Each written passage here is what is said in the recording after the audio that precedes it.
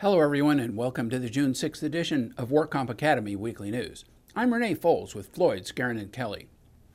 Let's get started with our litigation report. A new WCAB panel decision narrows the definition of medical treatment required by the Labor Code. In the split panel decision of James Bishop versus Schneidler Elevator Company, an award gave applicant a 77% permanent disability and need for further medical treatment back in 2006. A 2010 supplemental award provided Mr. Bishop with housekeeping assistance, a pool man once a week, gardener once a week, and a Weight Watchers program.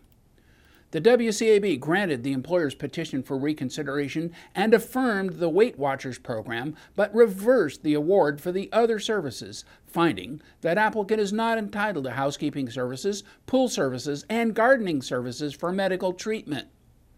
The WCAB panel majority stated that it was not persuaded that housekeeping, gardening, and pool services fall under the definition of medical treatment subject to utilization review. While many things may directly or indirectly relieve or alleviate an injured worker's symptoms, such items cannot reasonably be labeled medical treatment pursuant to Labor Code Section 4600 or be subject to UR. Commissioner Acunio dissented from the opinion. He relied upon the case of Smyers versus WCAB, which acknowledged that medical treatment is a broad concept that may encompass housekeeping services. The Court of Appeal has ruled that an excessive adjuster workload does not violate public policy. Here's what happened in the unpublished opinion of Kendall Sapp versus Government Employees Insurance Company. Kendall Sapp was employed by Geico as a supervisor of telephone claims representatives. Sapp was given handbooks and other documents that included language that her employment was at will. Geico terminated her for what they claimed were deficiencies in performance. Sapp in turn asserted she was fired for complaining about her unit's excessive workload, which she alleged violated state requirements for fair claims processing. Sapp sued Geico and two of her supervisors for wrongful termination in violation of public policy, breach of contract not to terminate without good cause, defamation, failure to pay profit sharing, and intentional infliction of emotional distress. Geico moved for summary judgment and the court granted the motion. The Court of Appeal affirmed the dismissal of her claim in the unpublished opinion of Kendall Sapp versus Government Employees Insurance Company. The court noted that the insurance statutes and their derivative regulations do not mention staffing or workload requirements. Sapp has identified no statute or regulation that requires a particular level of staffing or a certain ratio between claims adjusters and claims. Thus, Sapp was not able to identify a specific law or statute that Geico violated. A complaint for wrongful discharge must be based on the violation of a specific constitutional or statutory provision, which the facts of this case do not support. Vague allegations of regulatory violations cannot state a public policy claim. Sapp's disagreement with Geico's decisions on how to staff and assign claims was not the type of complaint that raised an issue of fundamental public policy. Geico's internal staffing practices were not illegal, and Sapp did not complain about any occurrence that violated any statutory or constitutional provision. With respect to her claim of emotional distress, the court held that such claims are preempted by the exclusivity provisions of workers' compensation, even if they result from allegedly wrongful termination, unless they are based upon a violation of a statute or fundamental public policy, which in this case they were not. The judgment in favor of Geico was affirmed. And in legislative news, AB 378 was introduced by Assemblymember Solorio early this year to curb the proliferating abuse of compounding pharmaceutical medication.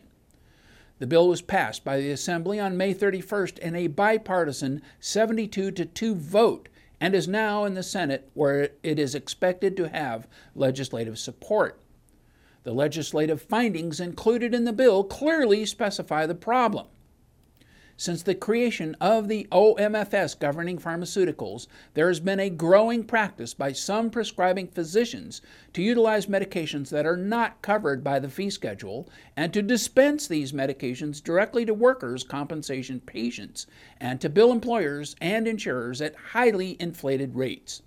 These practices unfairly enrich the physicians and cost employers and insurers millions of dollars and prevent these wasted dollars from being used to enhance benefits for injured workers. One of the ways that these physicians accomplished the goal of billing at inflated rates was by repackaging common medications from bulk supplies so that the packages did not have fee schedule codes and dispensing them in common amounts at prices far above fee schedules for the same products sold through pharmacies. This practice continued until the administrative director of the DWC adopted prohibiting regulations in 2007. Prior to the adoption of the physician dispensing regulations, compounded pharmaceutical medications, creams, co-packs, and other medical foods constituted a small percentage of the overall cost of prescription meds.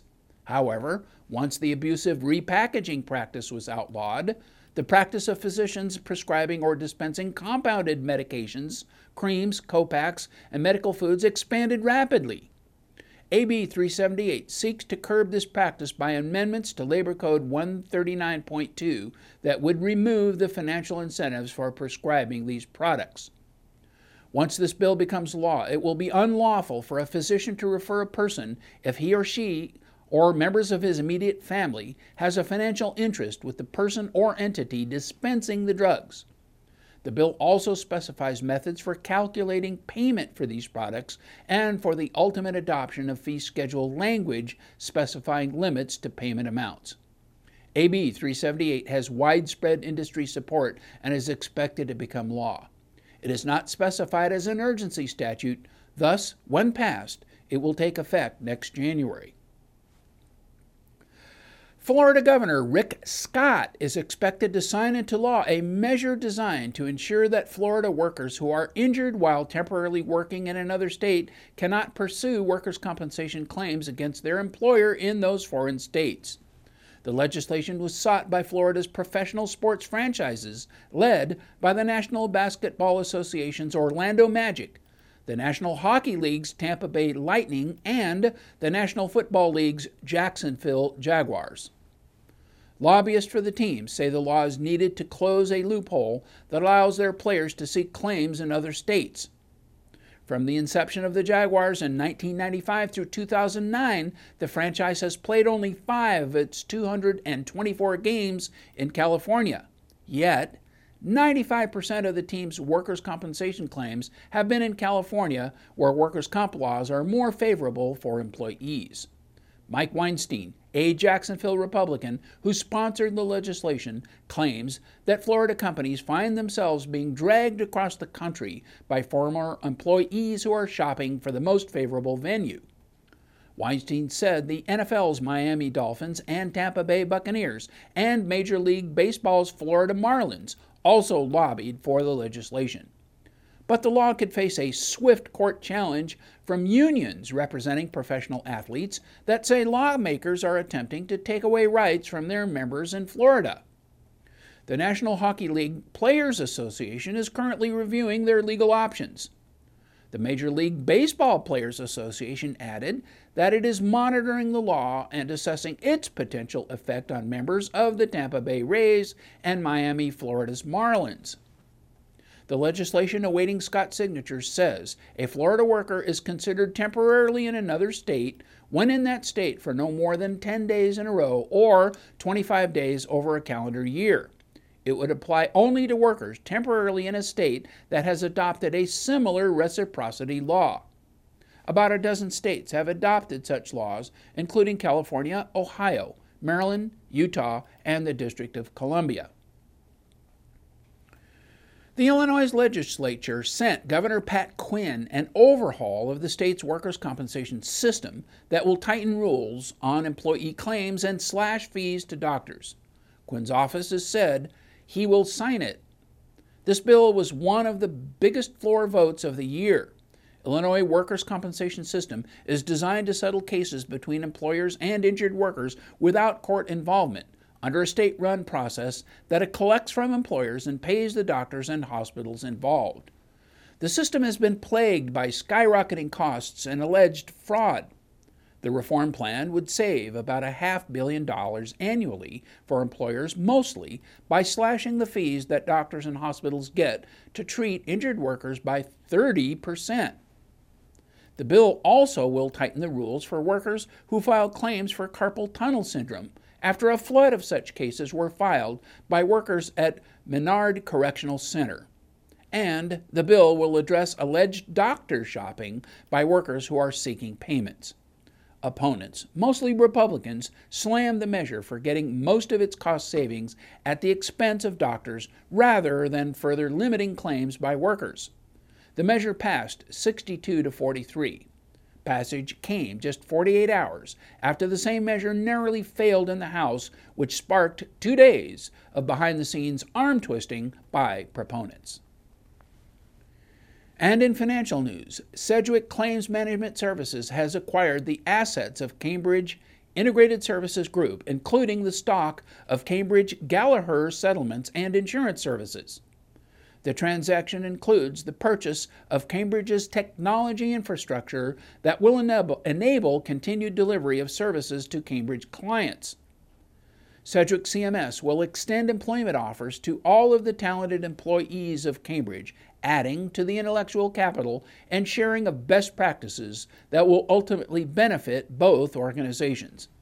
The addition of the Cambridge employees to the Sedgwick CMS family also means that existing service teams will remain in place without interruption, and the clients of Cambridge will continue to work with the same trusted teams they work with today. The agreement signing and closing occurred simultaneously.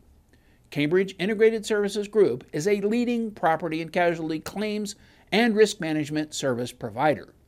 Cambridge serves Fortune 500 self-insured employers, insurance carriers, and public entities in the U.S., Europe, and Australia.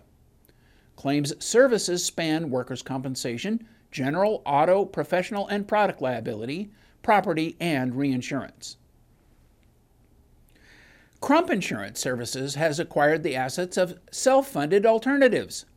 SFA is an insurance intermediary specializing in the development, placement, and maintenance of self-insured workers' compensation programs for individual and group risks in the public and private sectors. SFA is based in Langhorne, Pennsylvania, and has associates in Las Vegas and Woodland Hills, California. SFA's business is highly complementary to the existing workers' compensation capabilities within Five Star Specialty Programs, a division of Crump Insurance Services.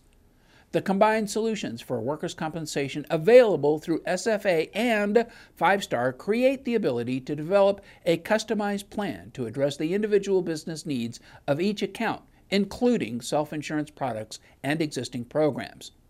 The president of Crump Insurance Services announced that the acquisition of SFA brings a team of dedicated professionals who are experts in assisting organizations on the most innovative, comprehensive, and cost-effective insurance options. Five Star works with licensed and insured retail property and casualty agents and brokers. Crump Insurance Services include Crump wholesale brokerage locations across the U.S. and in Bermuda, Five Star Specialty Programs, Five Star Professional Programs, Target Insurance Services, and Hang Lee Insurance. And in other news, Workers' Compensation Insurance Rating Bureau President and CEO Robert Mike announced that he will retire this December. As he entered his fifth decade of service to the WCIRB, he advised the governing committee that 2011 was likely to be his last as CEO. During his tenure as president, the workers' compensation industry in California went through dramatic change, including the inauguration of California's first elected insurance commissioner in 1991, repeal of the minimum rate law in 1995, the workers' compensation crisis and resulting insurer insolvencies at the turn of the century, and unprecedented legislative and regulatory system reforms between 2002 and 2005. This period of change, coupled with the rapid evolution of technology, exerted significant pressure on the WCIRB to accelerate its business processes and adapt to the growing needs of system stakeholders. Mike's leadership has helped the WCIRB to maintain a central role in accurately measuring the cost of providing workers' compensation benefits and championing the development of new technologies to better serve its members in the years to come. The WCIRB is now looking for a replacement. A search committee was formed early this year, and a national executive search firm has been retained. The governing committee hopes to name a successor early in the fourth quarter to allow for a smooth transition. Well, that's all our news and events for this week. Please check our website daily for news updates, for past editions of our news, and for much, much more. And please remember, you can subscribe to our weekly news podcasts and our special reports using your iPhone, your iPad, or iPod by searching for WorkComp Academy in the iTunes Store.